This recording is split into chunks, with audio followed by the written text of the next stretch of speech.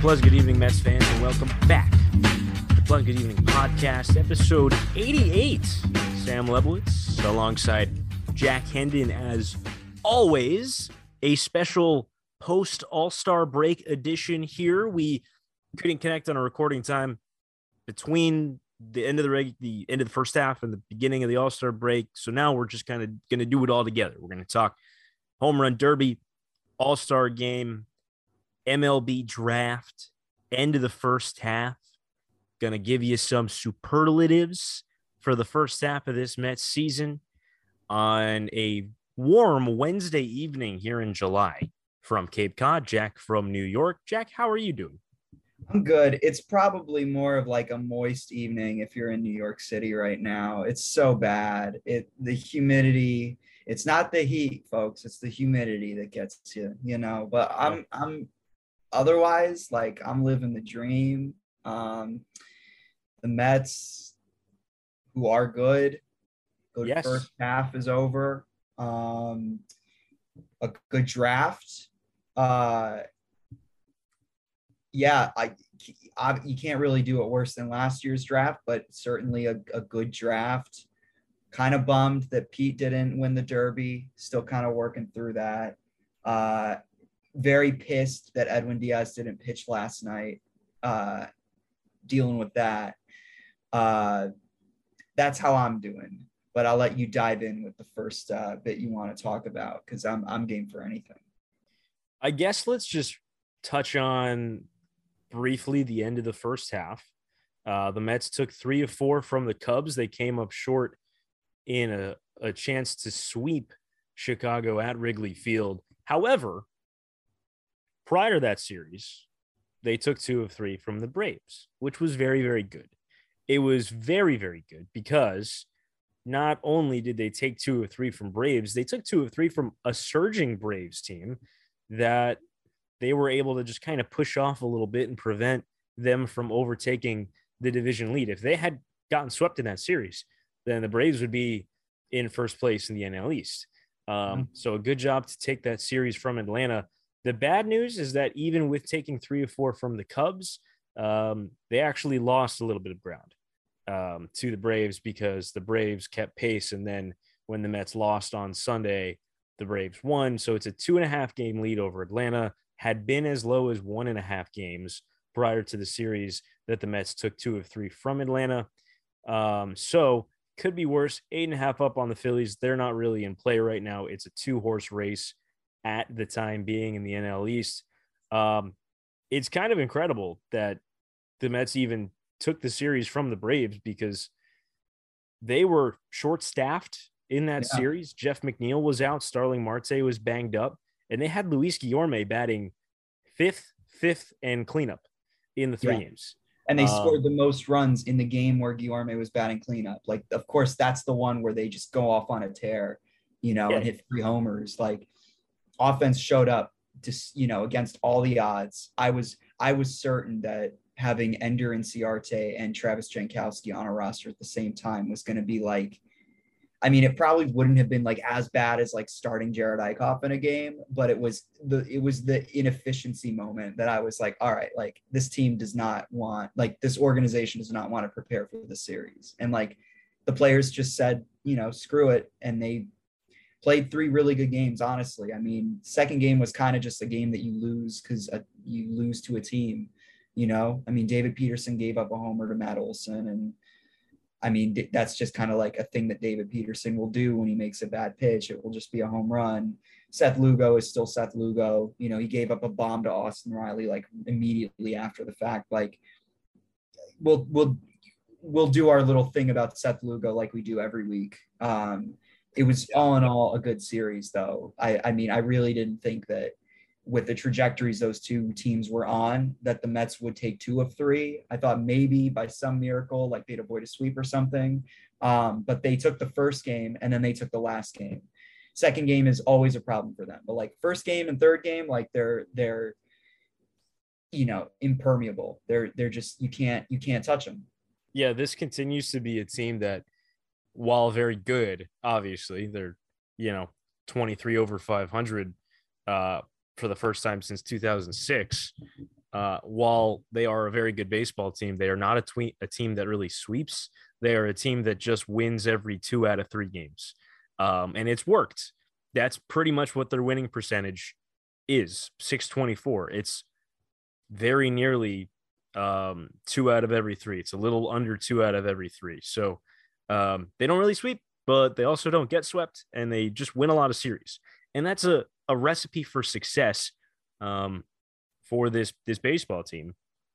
And you're right, the series in Atlanta, there's some negatives. Obviously, Seth Lugo is still Seth Lugo, and the bullpen continues to be a bit of an issue, as was also the case in the last game in Chicago, because they blew a late lead. Could have swept that series, could have been a 4-game sweep, but the bullpen let it get away in the 8th inning on getaway day before the All-Star break. But that's not really a series that warrants a whole lot of conversation, because the Cubs are not very good, but they got 2 really exciting extra inning wins in the doubleheader on Saturday, especially the nightcap with Yohan Lopez working out of the tightrope with the bases loaded.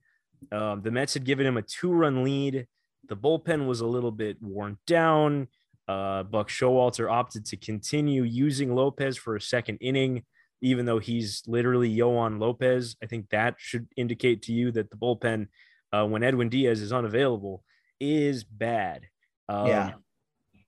And Lopez gave up some hits after the Mets got him 2 runs in the top of the 10th. And then he gave 1 run right back. The Cubs were even closer. They had the bases loaded, and then a very well-placed ground ball towards the third base bag for a 5-3 double play got Lopez out of it and allowed the Mets to sweep their 4th doubleheader of their last 7 that they've played, which in and of itself is an impressive statistic. This team plays really good baseball in doubleheaders. They have all season, and that was a fun day to get those 2 extra wins on Saturday in Chicago. They also beat Marcus Stroman, which is also fun. And overall, heading into the All-Star break, besides the late loss in Chicago on getaway day, which really, again, I don't even think is worth chatting about beyond the cursory, the bullpen needs help conversation. Right. Good vibes. The vibes were good heading into LA over the weekend and heading into the draft too, which I was very intrigued to see how it would go because they had the 2 first-round picks. We'll talk more about the draft. I'm pretty positive on this draft. I like where they went with it, especially with those first 2 picks. So we'll chat more about that. But we could just do draft if you want. We can just jump into that even, honestly, because I'm like honestly really it was a lot better than last year's, and also Kumar going 3rd was kind of funny, but it was kind of funny. I think we're better served because there's not a whole lot of Mets stuff to cover from the All-Star game festivities. Maybe we're better served just like diving into that stuff quickly before we go a little deeper into the draft and then do the superlatives. Obviously first of all, the Futures game, which I don't even think anyone watched this year because it was on Peacock. 2 Mets were in the starting lineup, the only 2 Mets that were in the Futures game, Francisco Alvarez and Mark Vientos, and neither of them did anything. Alvarez drew a walk. I don't even think Vientos, I think he flew out twice or something. They didn't do anything notable. So there's really nothing to harp in on there. The home run derby, obviously, this was Pete's to lose, and everyone thought he was going to win this thing again. I think he seems to be the only guy in the history of the home run derby who's ever taken it this seriously, which is a lot of fun. I love that. He's very interesting. His taking it seriously bit is really, really entertaining. This is his Super Bowl. This is his Super Bowl. This is Pete Alonso's wedding day. Yeah, it's when Bruce Wayne becomes Batman. The photo that got memed to death and is so funny of Pete centering himself and meditating. Before a round. First of all, he was doing deadlifts between rounds to keep his legs warm, and then he sits in a folding chair and closes his eyes and looks like a drunk person in the back of an Uber trying to keep it down. Yeah. Those memes were really, really funny.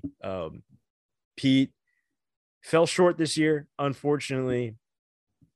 Didn't come out looking as great in the first round. And at that point, I was like, okay, this could be a problem, especially because of how good Julio Rodriguez looked in his first round, where he hit 31 home runs. Yeah. Or 32, whatever it was. It was around there. He was outstanding. Point is, Julio Rodriguez was outstanding in his first round and was outstanding in his second round. And Pete Alonso, I mean, I would hate to be, go all strategy on this and analysis on the home run derby and why Pete lost. He wasn't twisting his back foot enough. I've played in high school. I wasn't going to say that. Also, that is going to sound so weird on the recording because he totally just froze and my internet connection is unstable. So I apologize if that sounds weird. I think I'm back now. That probably sounded a lot. That sounded probably really weird on the recording because you slowed down on my end by a lot when you said that analysis thing. That's really funny. And I hope it shows up like that because it's going to be hilarious on the playback. Regardless, not the analysis I was going to go with. The analysis I was going to go with was that Dave Joust was terrible this year. See, but like Pete's done well with terrible pitching before. Like his cousin was really, really bad. I think his cousin was worse than Joust. Joust was working slowly and he was keeping it kind of down, and Pete was hitting a lot of line drives. Yeah. And he wasn't working quick enough. Quick enough. I feel like we did kind of see like the influence that it has when you have a good pitcher working for you, because Julio Rodriguez's pitcher was putting it in the same spot like every time. And I was barely even throwing the baseball, and it was going to the same place, the same velocity every single time. That dude was also yoked. Yeah, it was pretty awesome. I mean, the other component of it is like, yes, Dave Joust worked slowly. He wasn't putting it where he needed to.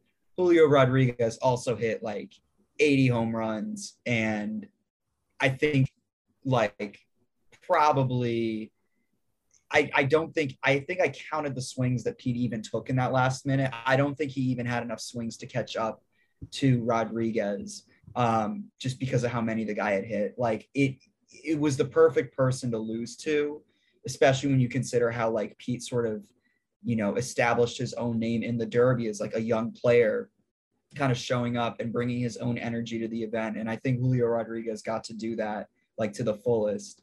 And he's so awesome. Cool. He's really cool. He's so cool. Julio Rodriguez is the best.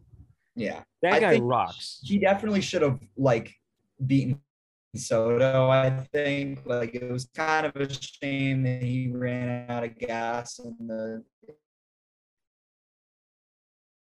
last. It's not like he lost to Albert Pujols, right? I mean, that would have been Pete losing. I don't really consider this Pete losing as much as I do like Pete not being able to three-peat because Julio Rodriguez was just like the brick wall that he ran into. Like, but yes, I mean, to your original point, like Dave Joust was, noticeably worse than he was last year. We were also spoiled because of last year, but really like, yeah, he was working slowly. I wonder if there's some kind of like rule in place where like they have to wait a certain amount of time before they get cleared to throw the next one because the ball's just landing. But there's like the umpire that stands behind home plate and like gives the stop sign with his hand and then points at them to pitch again. But I feel like no one actually pays much attention to that. Yeah. Joust also like there were so many moments where he was just going back to the well to get more baseballs. Like why you should be more prepared. Yeah, you got if you throw your last ball, you can't watch it in and watch Pete hit a home run. You gotta like throw and then get the baseballs in your hand again. It is like being a battery. Having the pitcher and the hitter in that situation, like it goes both ways. Absolutely. And Julio Rodriguez, despite how fun he was and how much of a show he put on, unfortunately, did not take the win. The eventual winner of the home run derby was Juan Soto, who has been in the news a lot this week. And I think after we talk about the All-Star game briefly, because again, there really wasn't a whole lot Mets related to talk about, or a lot that warranted conversation. There was some fun stuff. I felt this year had some of the best production of an all-star game recently. I thought some of the creative decisions with who they interviewed, how they interviewed them actually worked for me this year. I said it on Twitter, but I think that the biggest difference for why interviewing players on field during innings worked for me more this year than it has in years past is because I just think Joe Davis is better at this than Joe Buck. I think that he was a better interviewer. I think that he kept it looser with the players. I think the technology didn't, let Fox down at all this year. Sometimes they lose the interview mid-inning. This year they really didn't.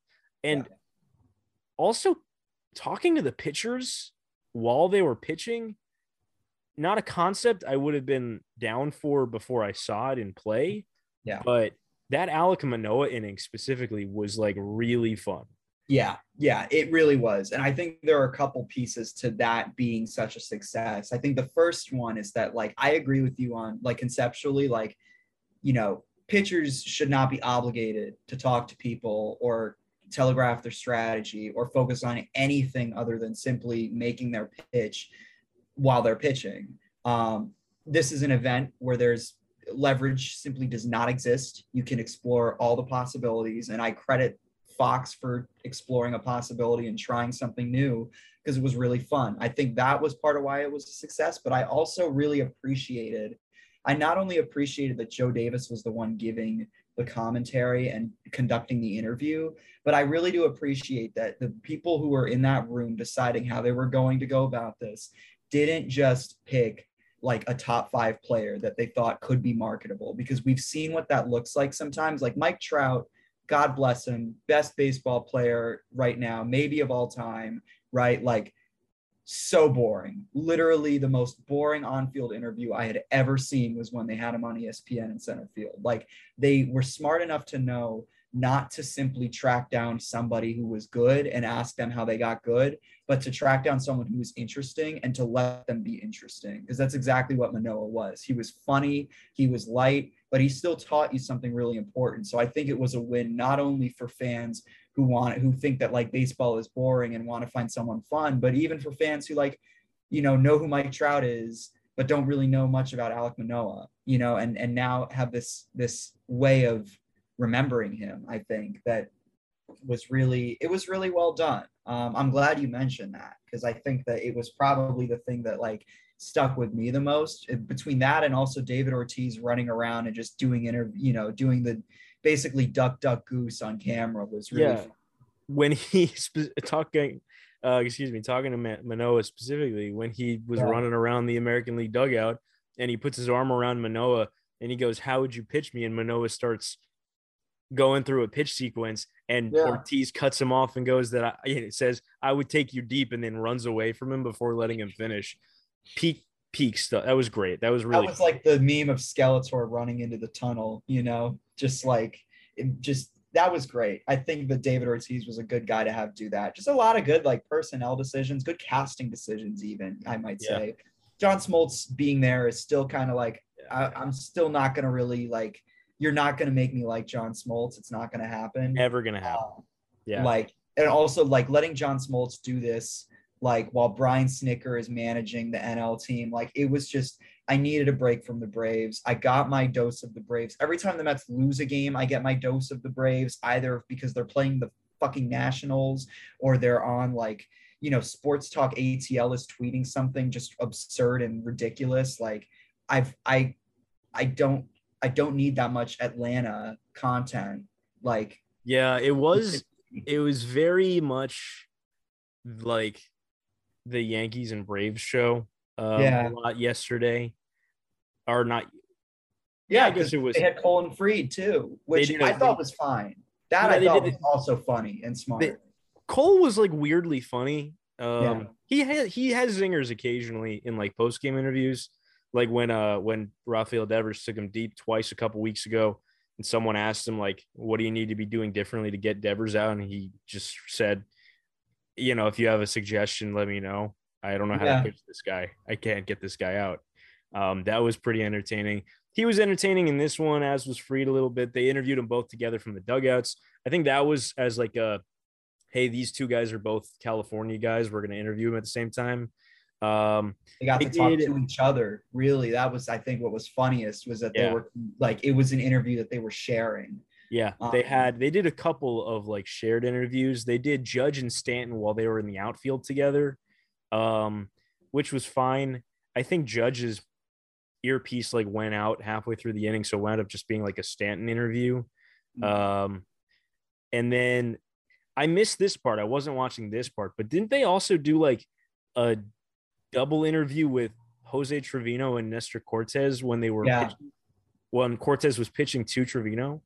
Yeah, that was really interesting because you got to listen to them communicate with each other. I thought that Nestor especially was just a fantastic selection because he's someone that has throughout this season leaned into the fame, for lack of a better word. Like the guy has really, really embraced his own personality being at the forefront, alongside just the fact that he had a very like successful year. So I thought that was really smart. I like that Liam Hendricks also got some time. I think that He was, faced like one batter and he was just yeah, screaming the whole time. yeah, yeah. I mean, they knew what they were doing, but I think that the All-Star game is like a perfect place to, for one thing, just test it out and like see if people like it. But for another, like really work on, creating a product that people would like and find funny. I think that when ESPN did it in the playoffs, I think we talked about it. This must have been like our 6th or 7th episode when they did this. And like they interviewed like Ramon Laureano in the middle of the playoffs. Like that was just like embarrassing.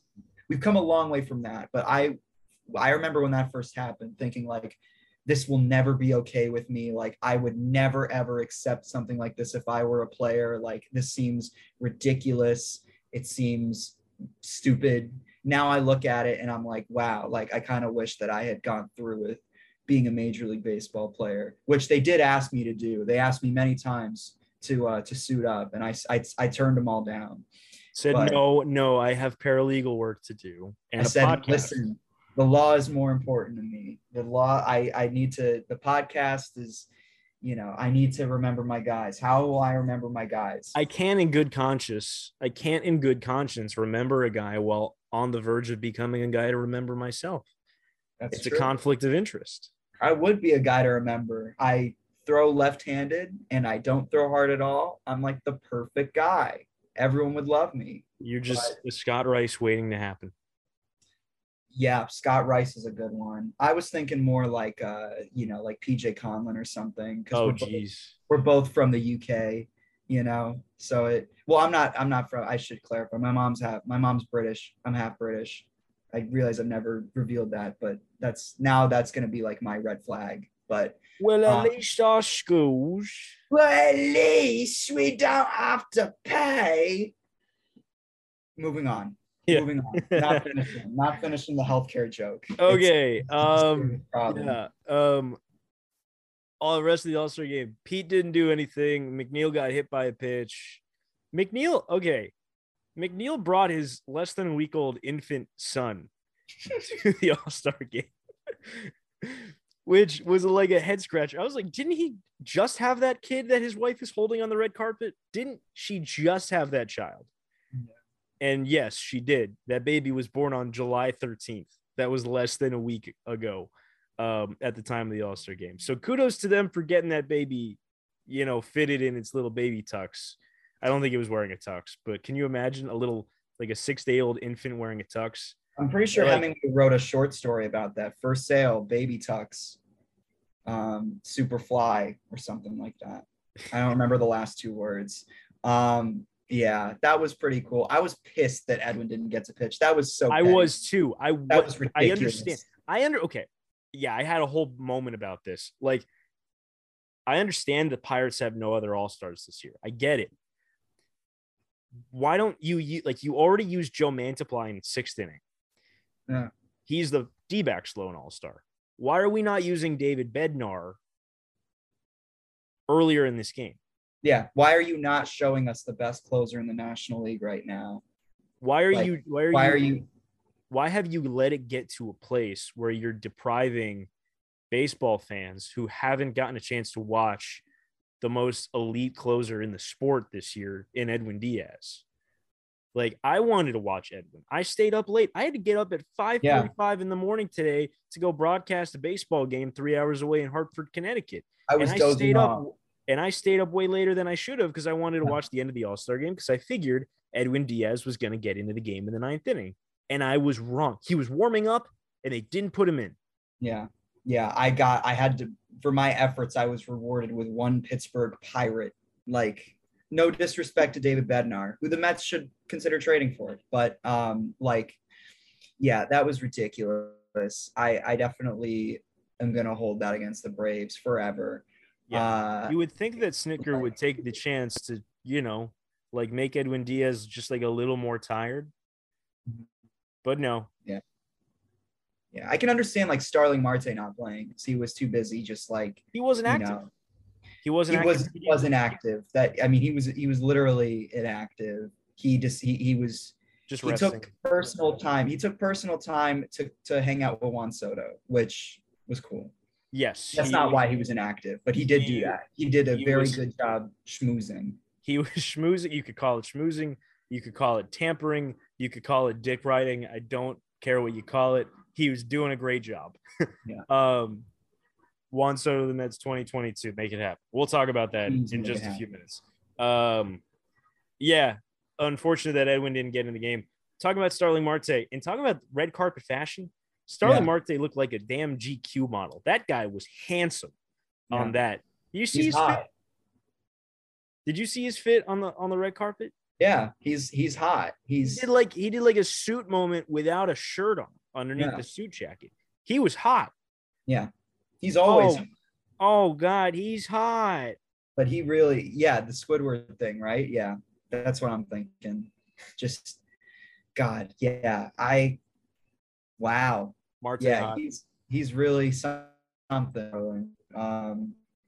Also, yeah, that's a great name for like a hot person. Starling Marte. Marte hot. Yeah, very hot. No, but I credit him. It would be very funny if like the small domino is signing Marte after, signing Canna and Escobar and capping off a fun November offseason night. That's the small domino. And then we get like Juan Soto, 2023 World Series MVP, 2022 World Series MVP, I should say. It's not going to be next year. It's going to be this year. Because they are entertaining the possibility of trading like very strongly. And like the Nats kind of have to do it. Like they kind of have to get rid of him because the next ownership group is going to be responsible for doing it if they don't. And they want to sell. So they're trying to get rid of him. Like they have no leverage anymore. He doesn't want their money. They are terrible. They're terrible. The Nationals are terrible. He wants out. He rejected what would have been a historic contract. Yeah. And let's get into the weeds of this now. Juan Soto, an all-star this year in what's considered a down year. Listen, like just for sake of comparison, Pete Alonso's having a great year. Pete Alonso was nearly the all-star game starter at first base. Pete Alonso might be having his best season since his rookie season. Yeah. Juan Soto is having a down year. Juan Soto is having a better offensive season than Pete Alonso by pretty much every metric. Yeah. So that puts things into perspective, just how good Juan Soto is in a quote unquote down year where he's probably playing bored because he doesn't have anyone else in that lineup of note. He's on pace for a 6 WAR season and it's a down year. Like it's a down year just because he's hitting like 250. Yeah. Yeah. Everyone's like, oh my God, he's not driving in runs. Well, there's no one on base ever around him. Who's he going to drive in? Josh Bell? He's the only one on base ever in that Nationals lineup. Yeah. Bad. I genuinely feel bad that, really like it is kind of funny when you think about it from a non-sports, like if you knew nothing about the business and all you knew was that like someone offered him like $440 million to stay in Washington, D.C. for 15 years and he rejected it. That's pretty funny. It's pretty funny when you just look at it from that angle because that's money that we'll never, ever see ever combined. All of the listeners combined. Like it's a lot of money, but unless Juan Soto's listening to us. Yeah. Hey, In which you want to case, support Juan us? Soto come on the pod. Come on the pod. Bring your sponsorships. Let's make it happen. I would love to have Juan Soto on the pod. He'd probably be hilarious. He seems like a really entertaining guy. He'd As a probably have a human, lot of tea from 2019. yeah. So not only did he, in a vacuum make what looks like a stupid financial decision, but in a not vacuum with context, he made probably definitely the right move for himself. Yeah. Career wise, he was totally justified in doing it. He's an incredible baseball player. He's got a World Series championship. He's probably got an MVP or two coming down the road in short order. This guy's 23, came up as a 20-year-old. Like, he is so good. He's so good. And him, declining this contract offer from the Nationals, I think is the right move. But it also means they can't keep him, because if they can't sign him to an extension, and now's the time to sign him to an extension, then there's no point in keeping him, because he's at the highest point his value will probably ever be at, given that he has 2.5 years of control left before he hits free agency as a 26-year-old. And he wants out. He wants to be traded. He wants to go to a team where he can win. And, I'm not sure if he gets traded within the next 2 weeks before the deadline, or if he gets traded in the offseason. But I think the odds of him getting traded before August 2nd are growing larger. And I think that the Mets have as good a shot as any team. The teams that you're looking at in terms of being able to trade for Juan Soto are teams that have good prospect and young talent capital, teams that are willing to spend real money, finances, not just prospects, because probably going to take not only hefty money figures in arbitration, hefty financial figures in his upcoming arbitration seasons, because he is going to be owed a lot of money in arbitration, because again, he's really friggin' good. Yeah. And a team that probably is going to want to sign him long term. So you're looking at the combination, a deep farm system, they're a playoff contender now, and they have a lot of money to spend. And only a few teams meet that criteria. The Dodgers probably don't meet that criteria. Their farm system's a little mid right now, and they also have a lot of big contracts on the books. The Yankees, likewise, have some big contracts on the books. Farm system's not really in a great place right now. The Cardinals, Padres, Mets are like the three teams that really come to mind as potential fits here. The Mariners, maybe, if they're willing to part with some big pieces. It might take Julio Rodriguez to get that trade done, which I don't think they're going to trade Julio Rodriguez. Yeah. So there's not a lot of suitors. And that kind of leaves the Mets in a position where if they're willing to trade Francisco Alvarez, and also like every other good prospect that was in this organization prior to the draft earlier this week, then they might come away with this. It obviously depends on if the Nationals are willing to trade in division. But if Juan Soto says, if the Mets have a good offer on the table, trade me to the New York Mets, trade him the New York Mets, man. Yeah. Juan Soto, you are a New York Met.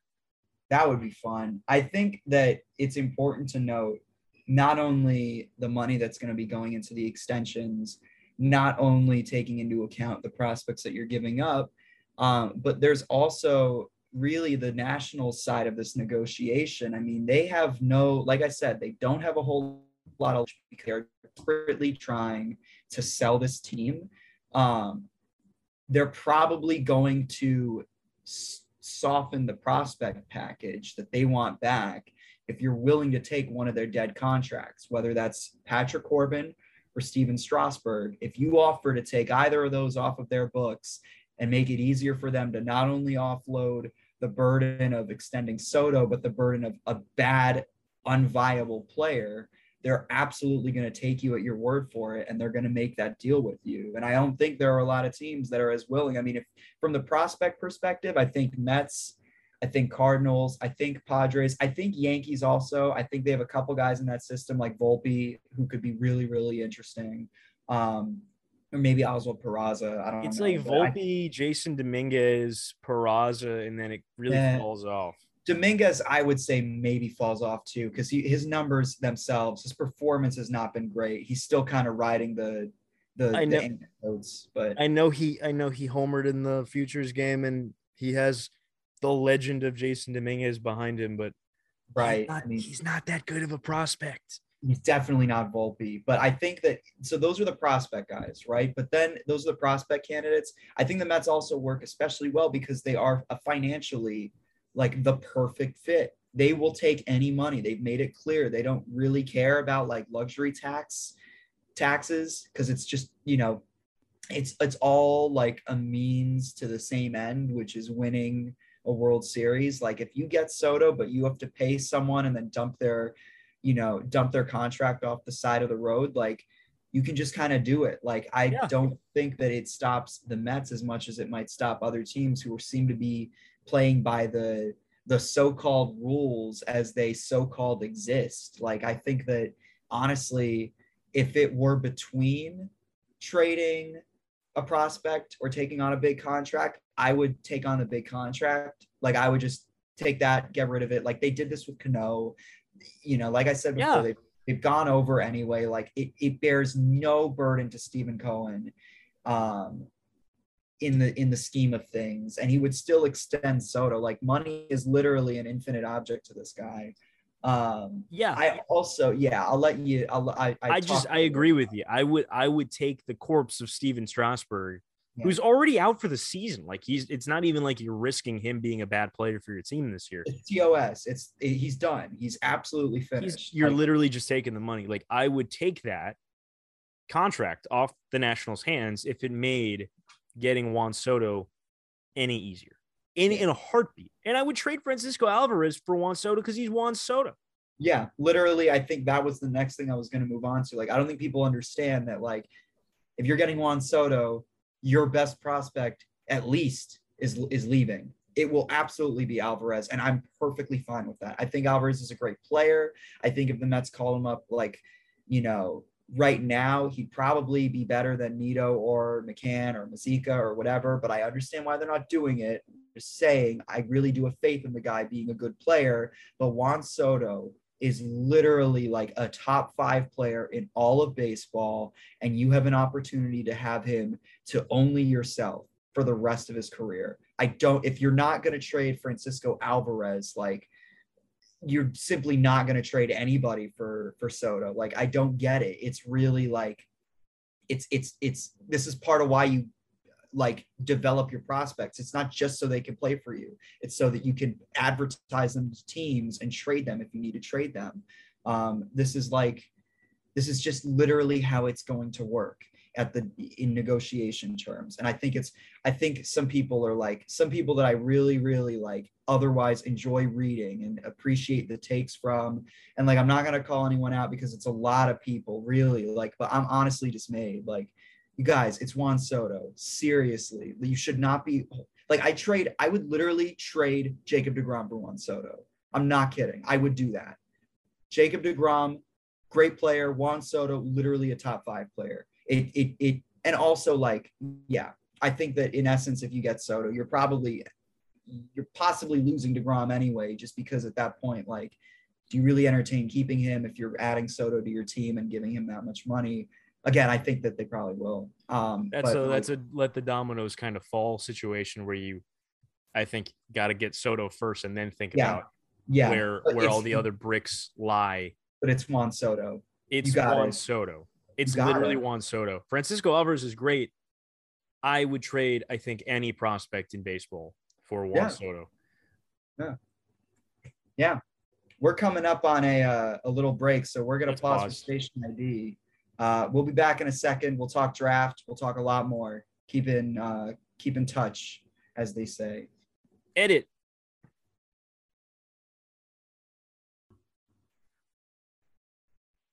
All right, so we're trading Juan Soto for.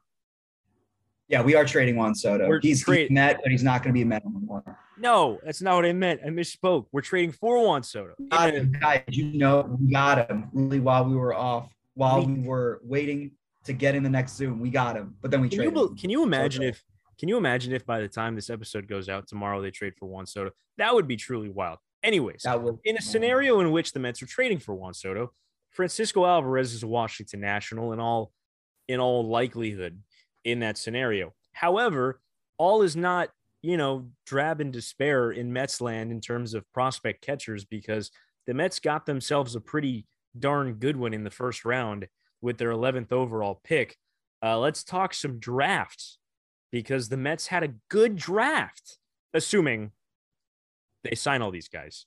And it seems like they are probably going to sign all these guys, at least the most interesting ones. Jet Williams, their 14th overall selection, a high school infielder, outfielder who stands just 5'8", 5'9", but he's got some sock in his bat, and he's real fast. He might be pretty good. He intends to sign with the team. That should hopefully be done by the end of the week. He was picked 14th. At 11th overall is our lovely, lovely Georgia Tech catcher who gets down and dirty, Kevin Parada. Did you see that TikTok? If you haven't seen that TikTok, you need to go find that TikTok. Yeah, and I'm not going to dive into it on air here. Yeah, I don't know. Honestly, if you know, you know. I don't know if it's that good of a. I don't know if that's. We're not going to get into the weeds of it. I wouldn't be proud of it if I were Kevin. But anyway, it's a good draft pick. Anytime you get a good catcher, it's just like, it makes me really happy because it means that the good catcher in our system is going to get traded for Juan Soto. But I also think it's good just because, like, we can talk Parada a little bit. I think that the meat and potatoes is obviously him, but they're like, the other components of this draft were really, really interesting to me, and just to get a sense for their process was kind of cool, just to see what it is they're really looking for, because I think I found something kind of interesting that I'll touch on later. But yeah, Parada was a good pick. Jet Williams, I really don't know yet. I like both a lot. I like both a lot. Yeah, I tend to be very I think hesitant with guys who have a speed tool, and that's the thing that's advertised, because most people that get the speed tool shoved in my face can't hit at all. Maybe they can field pretty well on top of the running, but they just can't hit. They never figure out how to hit. They spend their whole time learning to steal bases. But I also I don't think the Mets will mess that up. I think that they know how to make guys who can hit. I think that they can at least hope for an accident. I think it's probably fine. I am with you in a certain sense. I don't like speed as a carrying tool for a prospect. Yeah. But I don't think speed is his carrying tool. I think he's a plus runner, but I also think he can hit. I think he can really hit. Right. Especially at that price. That price point, he can hit. He's allowed. For a little guy, he makes a lot of loud contact. It's a pretty swing. The Mets have been heavy on him for a while. They're really high on this kid. I've heard good reports from the Mets side that they think this guy is going to be an above average major league regular when all is said and done. A guy who hits for a high average and hits for a little bit of power and runs well and can play multiple positions. He's a good pick. He's projectable for a guy with that small of a body. Yeah. He's projectable because there's a lot of tools going around. He can grow. Maybe literally he could grow theoretically. Yeah. An 18-year-old is 5'8", 5'9".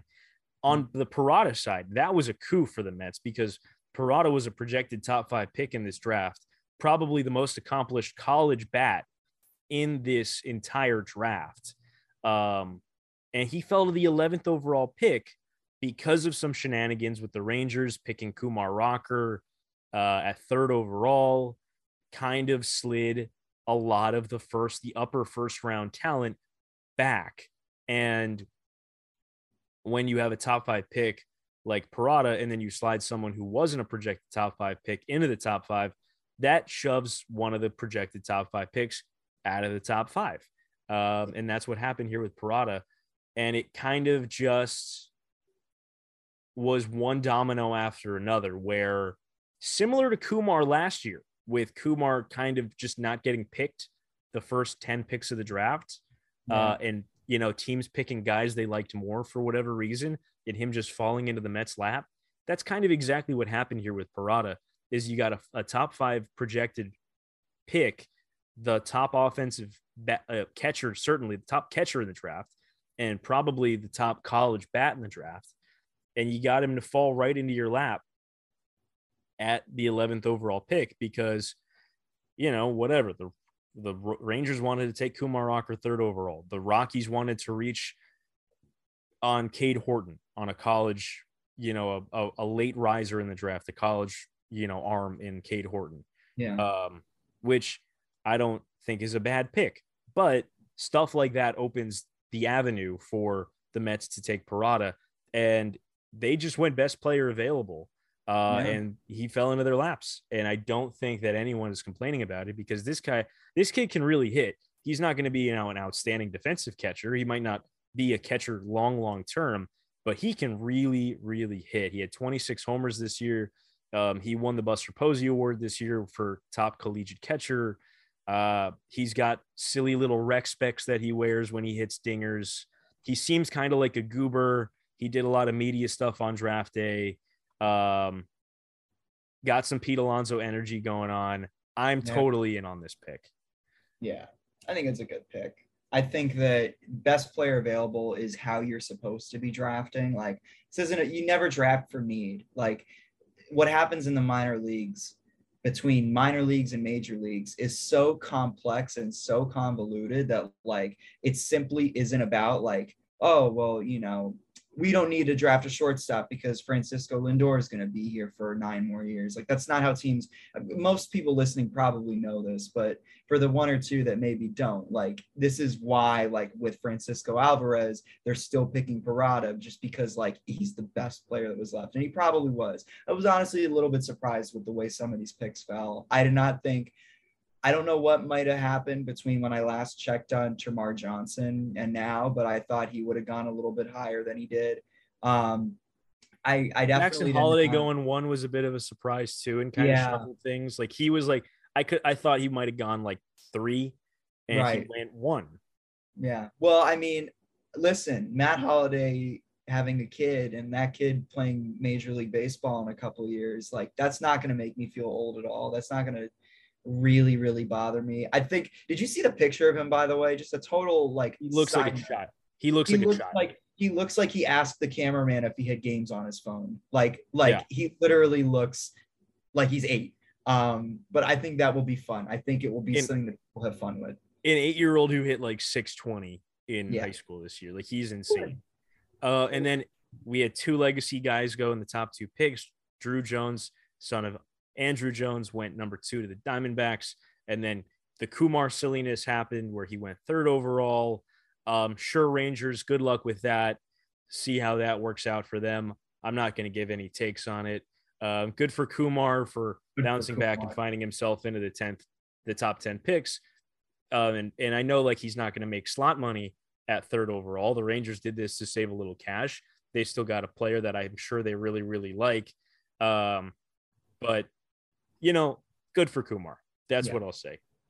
Good for Kumar. He kind of got caught in the middle of a bad situation last year with the draft, and good for him for landing on his feet and showing what he needed to show in the spring with his independent ball stunt that he did. And then the rest of it was, I don't know. The only really big surprise of guys who fell out was Cam Collier, the 17-year-old who reclassified and spent a year in JUCO at Chipola College, one of the better JUCO environments in the country. Spent the early part of the summer on Cape Cod. I got to see him once. He was fine. He frankly looked like a 17-year-old who was playing in the best summer collegiate league in the country. So he fell to the Reds at, what was that, 18, 16, 18? I think it was 18.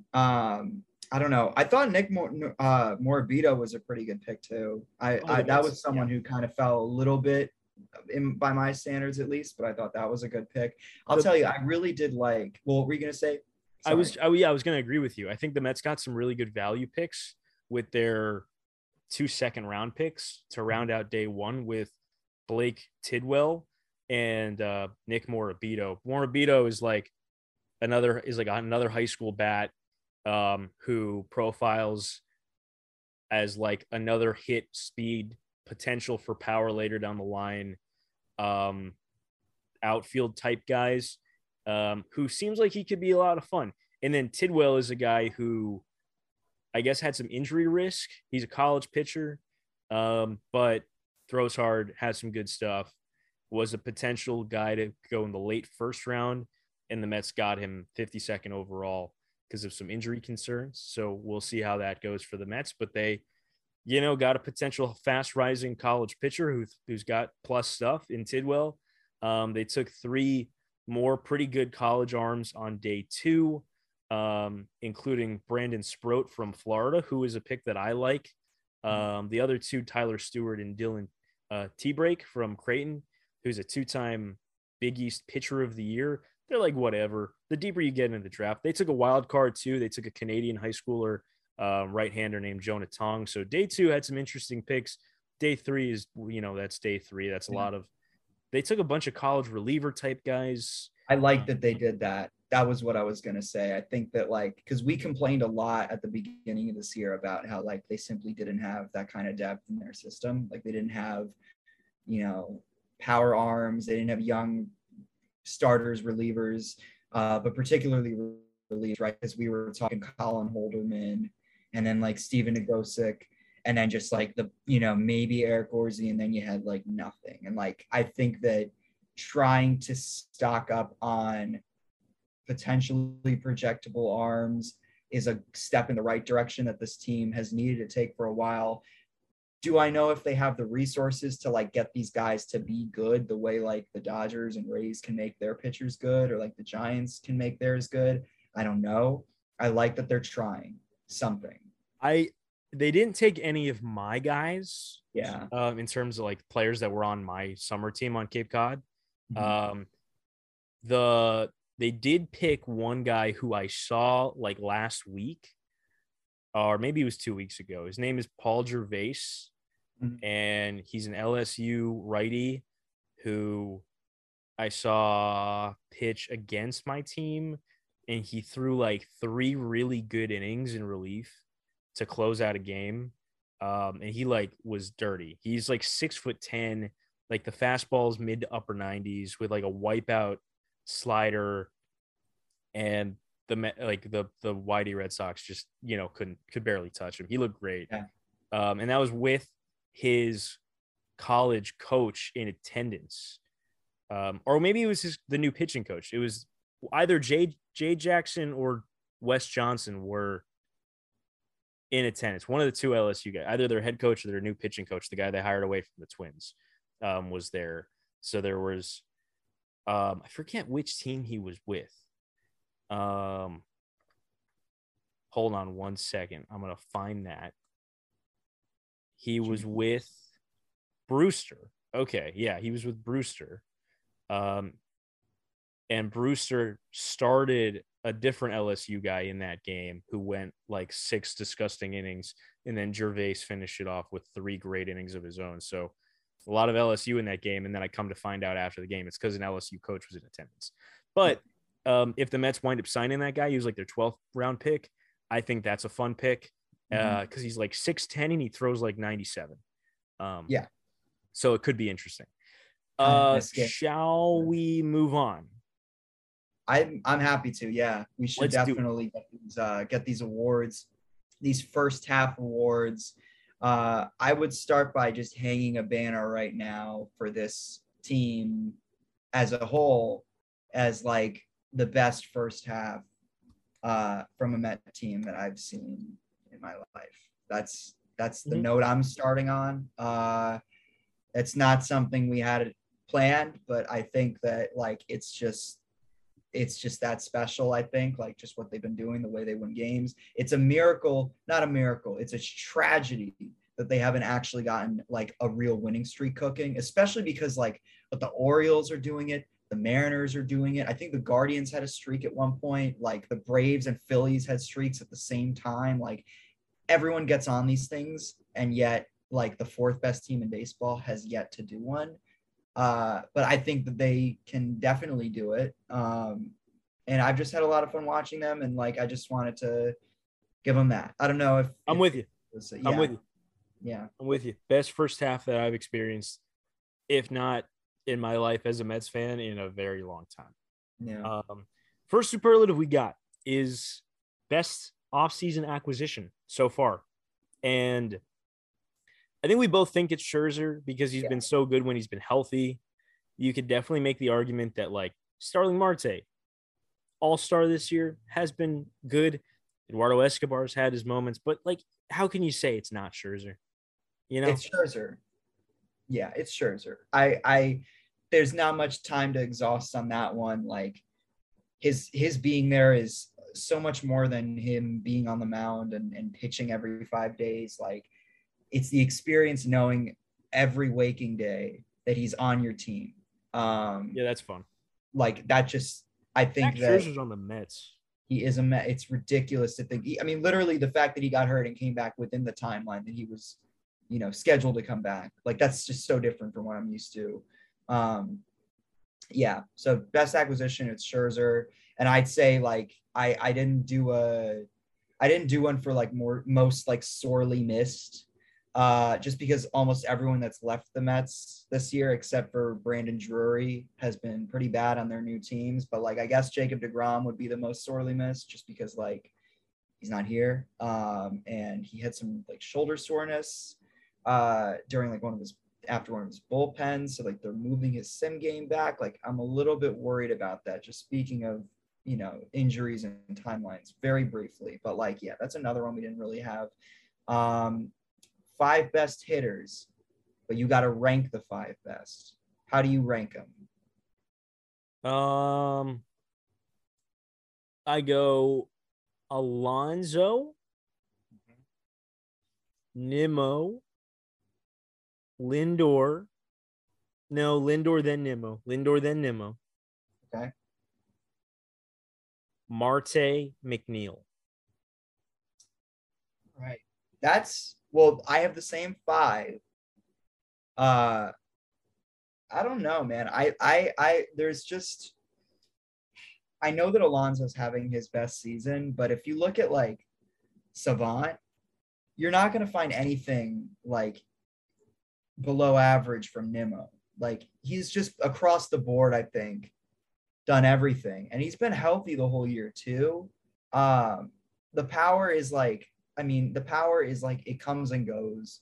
Like I wish these things would be like a little bit like I would love to see a 3.45 on the line instead of like a 277, a 357, and like a 437. But like I think I'm putting Nimmo 1 just on the principle of like how I feel when he's coming up to hit. Like he just simply, unless his at bat ends early, he pretty much never has bad at bats. I think that he's the biggest threat to get on base at any time. He's the biggest threat to really like do anything.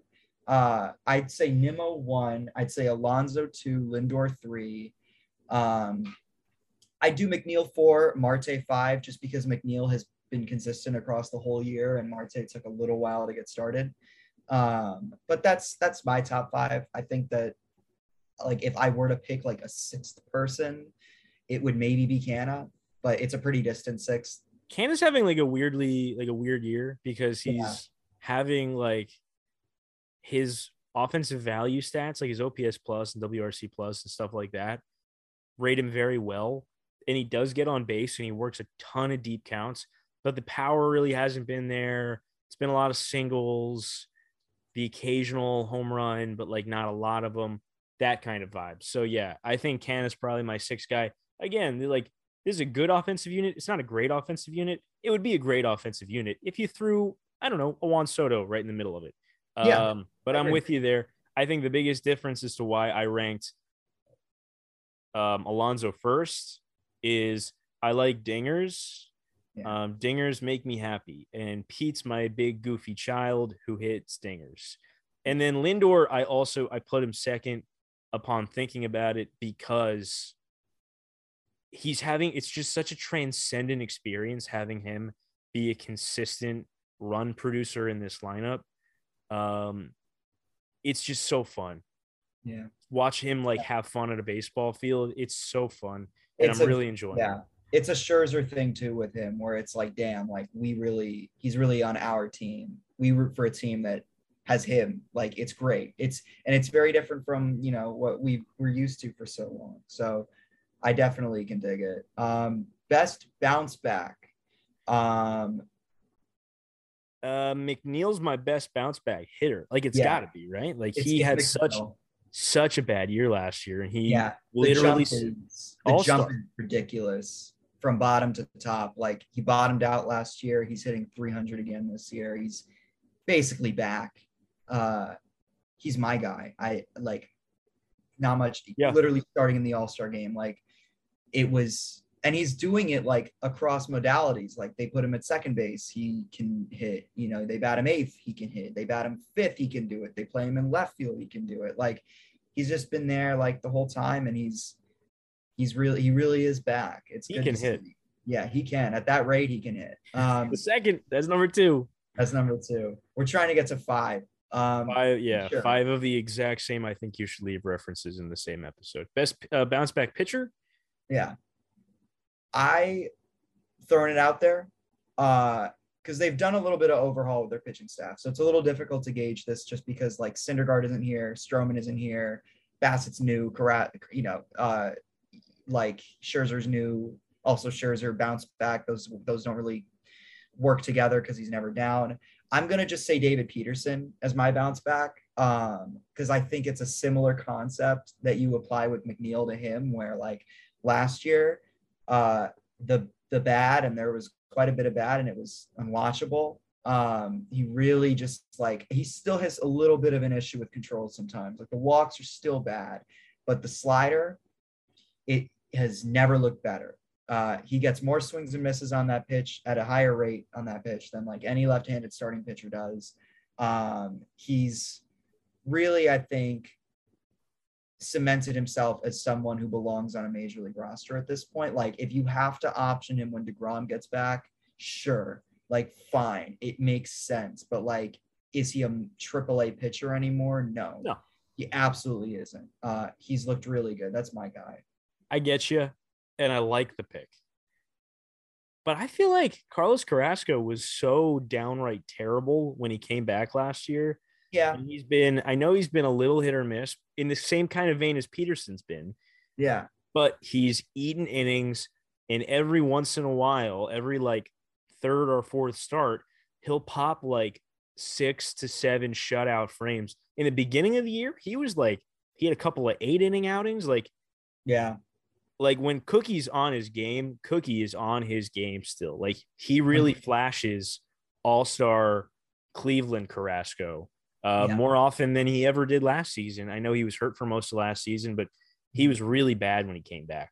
And I think once he started to shake that first inning bugaboo, he showed us that he is still a quality veteran presence on the mound every fifth day, and has been a pivotal player for this team because for the most part, he's been healthy. And for the most part, he's been effective enough to keep teams in games. And they've won a lot of his starts. Yeah. Which you can't always quantify. Are you saying that wins matter? No, I'm just saying they've had good luck in his starts. I don't know if he's getting matched up against other teams' worst pitchers, and the teams are, the Mets are having good offensive outings when he's on the mound, whatever. You can't really quantify that beyond, frankly, wins and losses, which I don't like doing, pitching wins and losses, whatever. But they've had good success in his starts, which at the very least tells me that in the games that he's keeping them in games, those are games they're winning, which is, I think, important. Biggest disappointment. I know mine. I'm going to let you do yours because I think we have the same, but I'm going to do the honorable mention here. Dominic Smith. Yeah. Yeah. It's Dom. It's Dom. Sorry. I'm sorry, Dom. It's so, oh man, he had such a good spring and I was so ready. Like I'm sure I said on the podcast that this is the summer of Dom and that he's going to be back and that he's, had a great spring and he's hitting lasers and he's hitting homers and just, he's been bad. Been so bad that he got sent to AAA. And if that doesn't tell you as much as you need to know about how bad this season has gone for Dom Smith after such a disappointing year last year, Dom Smith is the biggest disappointment on this 2022 Mets roster. And, there's been a couple. Like JD Yeah. Davis has also been pretty bad this year. Like, Yeah. there's some black holes on this roster. Right. Seth Lugo, huge disappointment. But Yep. I was so looking forward to like a Dom resurgence. And I just feel like we're nearing the end of his Mets tenure and that he's going to get shipped off for some optionable 40-man reliever Yeah. in like a week and a half. And it's going to feel like the end of this weird arrow, this weird career as a Met that never really went anywhere. Yeah. No, 100%. I mean, it is basically, I experience the most pain when I watch him do badly. I think that really characterizes the disappointment aspect of it. Like, it really is just like, come on, do something. And then he strikes out, and it's just like, come on, like, why can't you, you did this in the spring, you did this in 2020, you did this in 2019, like, and you're a good guy. Like, I just want you to do well. And, my honorable mention was going to be JD Davis. I think Seth Lugo is a good call, but I don't know if disappointment is really the word with him, because like I think it's a little bit of just a given with all the mileage that his arm has taken on, that like this is just what happens to him. And it hasn't been disappointing either. It's just been like maddening, like watching him pitch. It's really hard to do. Good news for those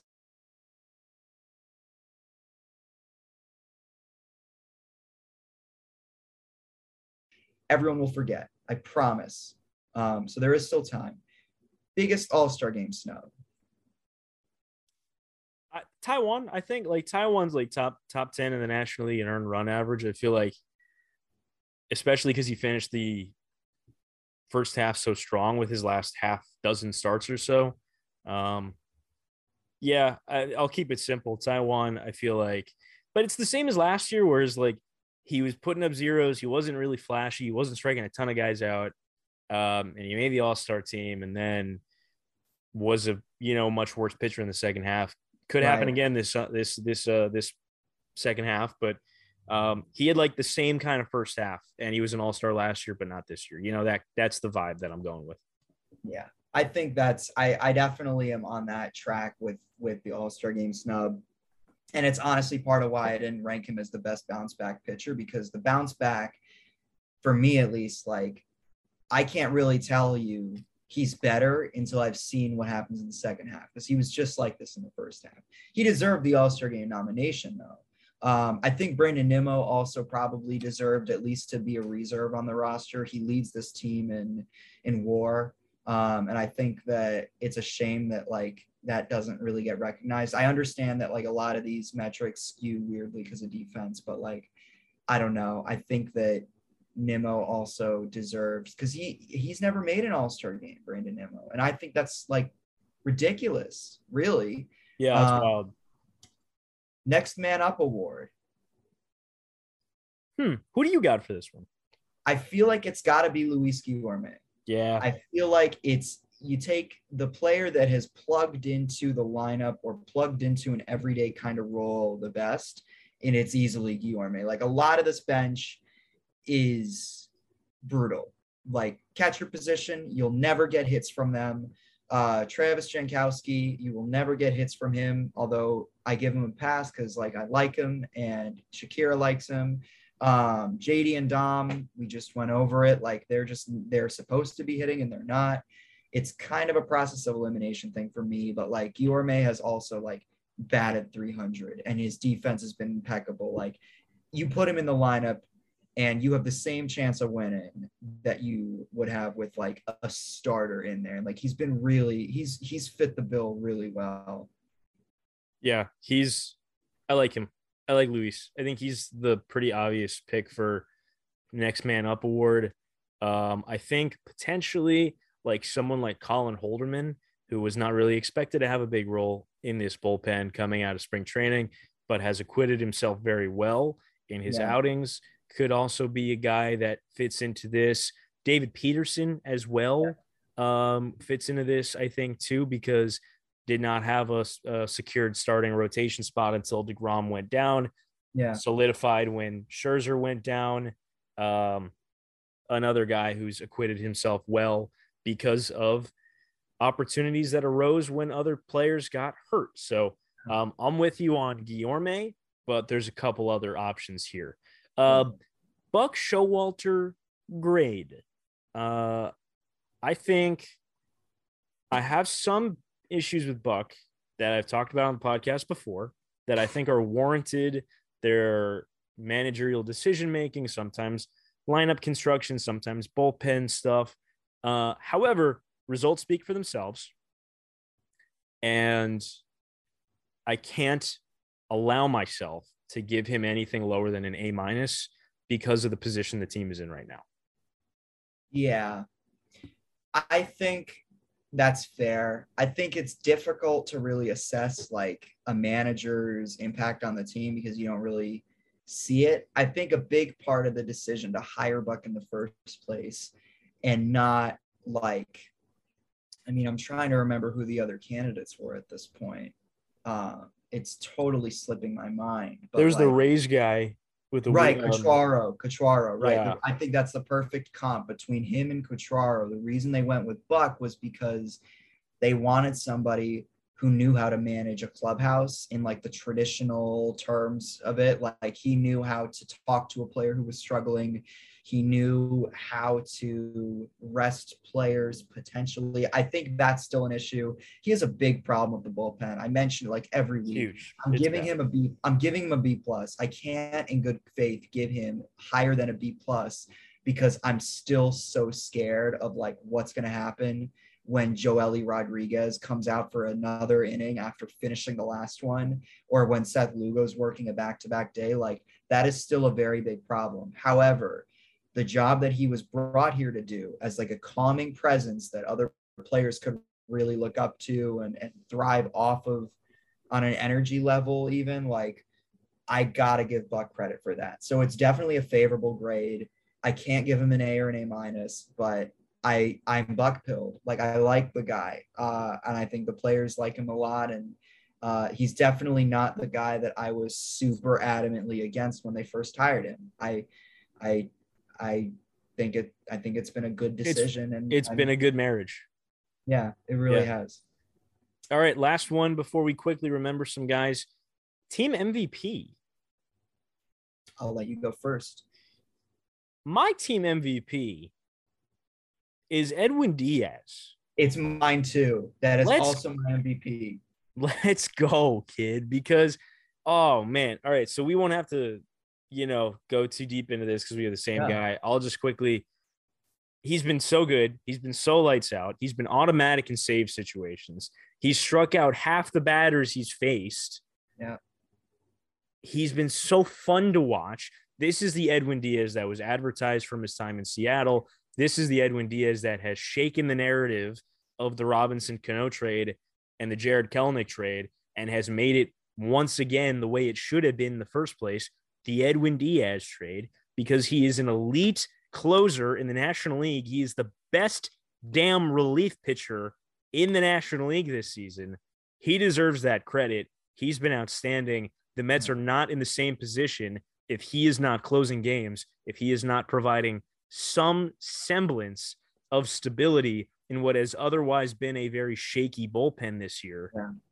Yeah. He deserves all the credit in the world for being that automatic lockdown closer that I feel like every good team that makes deep runs into the playoffs has an Edwin Diaz. Brodie Van Wagenen orchestrating the Anthony Swarzak, Jay Bruce trade. Huge W. It's now the Edwin Diaz trade. You took most of the words out of my mouth on this one. It's been a lot of fun just watching this guy blossom and bloom after the way 2019 went, because that was very hard to watch just on a personal level too.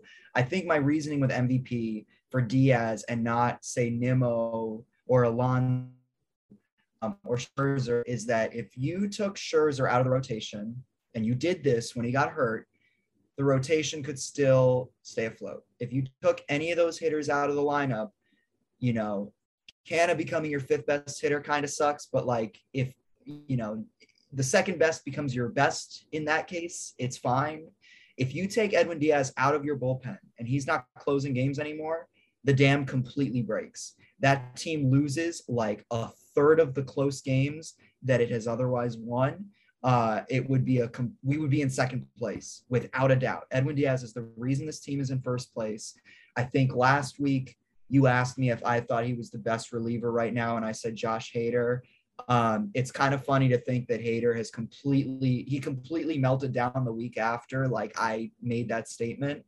It's Edwin Diaz. It really is. I've seen the light. It is Edwin Diaz. He's the best reliever in the National League. He's the best reliever in baseball right now. He's the best closer. He's shut down. He's the most valuable player to this team in the first half. It's been the most energizing experience watching him pitch, because it's just night after appearance. It's so badass. So yeah. All right.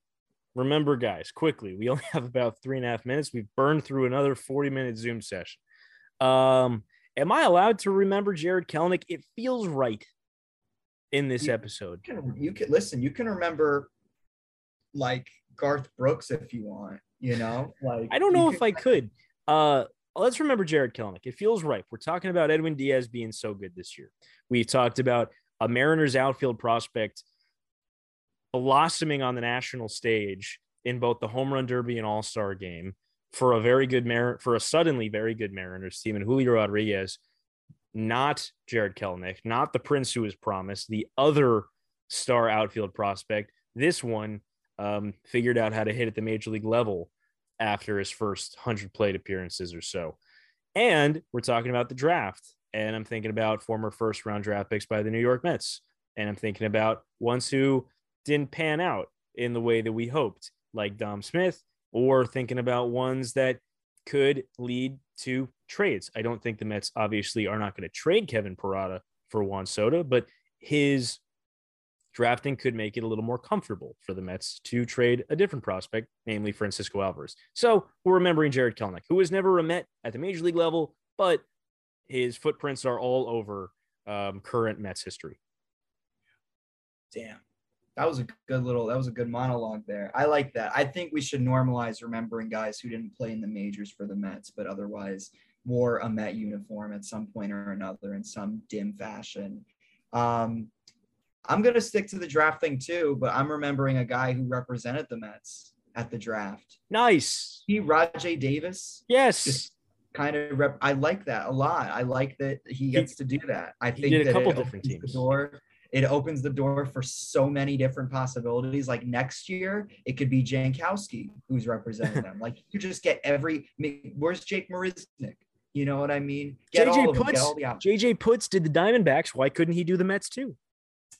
I think it might be on account of the fact that they screwed up his medicals really, really badly and almost ruined his career. But that's just me showing off my knowledge about JJ Putz in that trade. A terrible trade.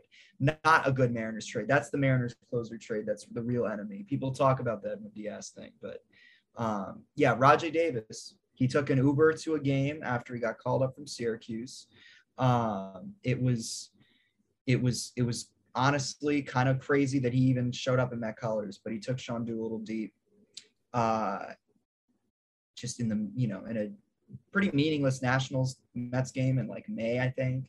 And then they DFA'd him, but taking the Uber into Citi Field and homering the same night, pretty cool stuff. So Rajai Davis. Nice. Like that. That was a fun series. That was also the Carlos Gomez series. Okay. That does it. Episode 88 in the books here on the Pleasant Good Evening podcast. I've been Sam Lebowitz. He's been Jack Hendon. Second half kicks off this week. Mets fans, have a pleasant good evening.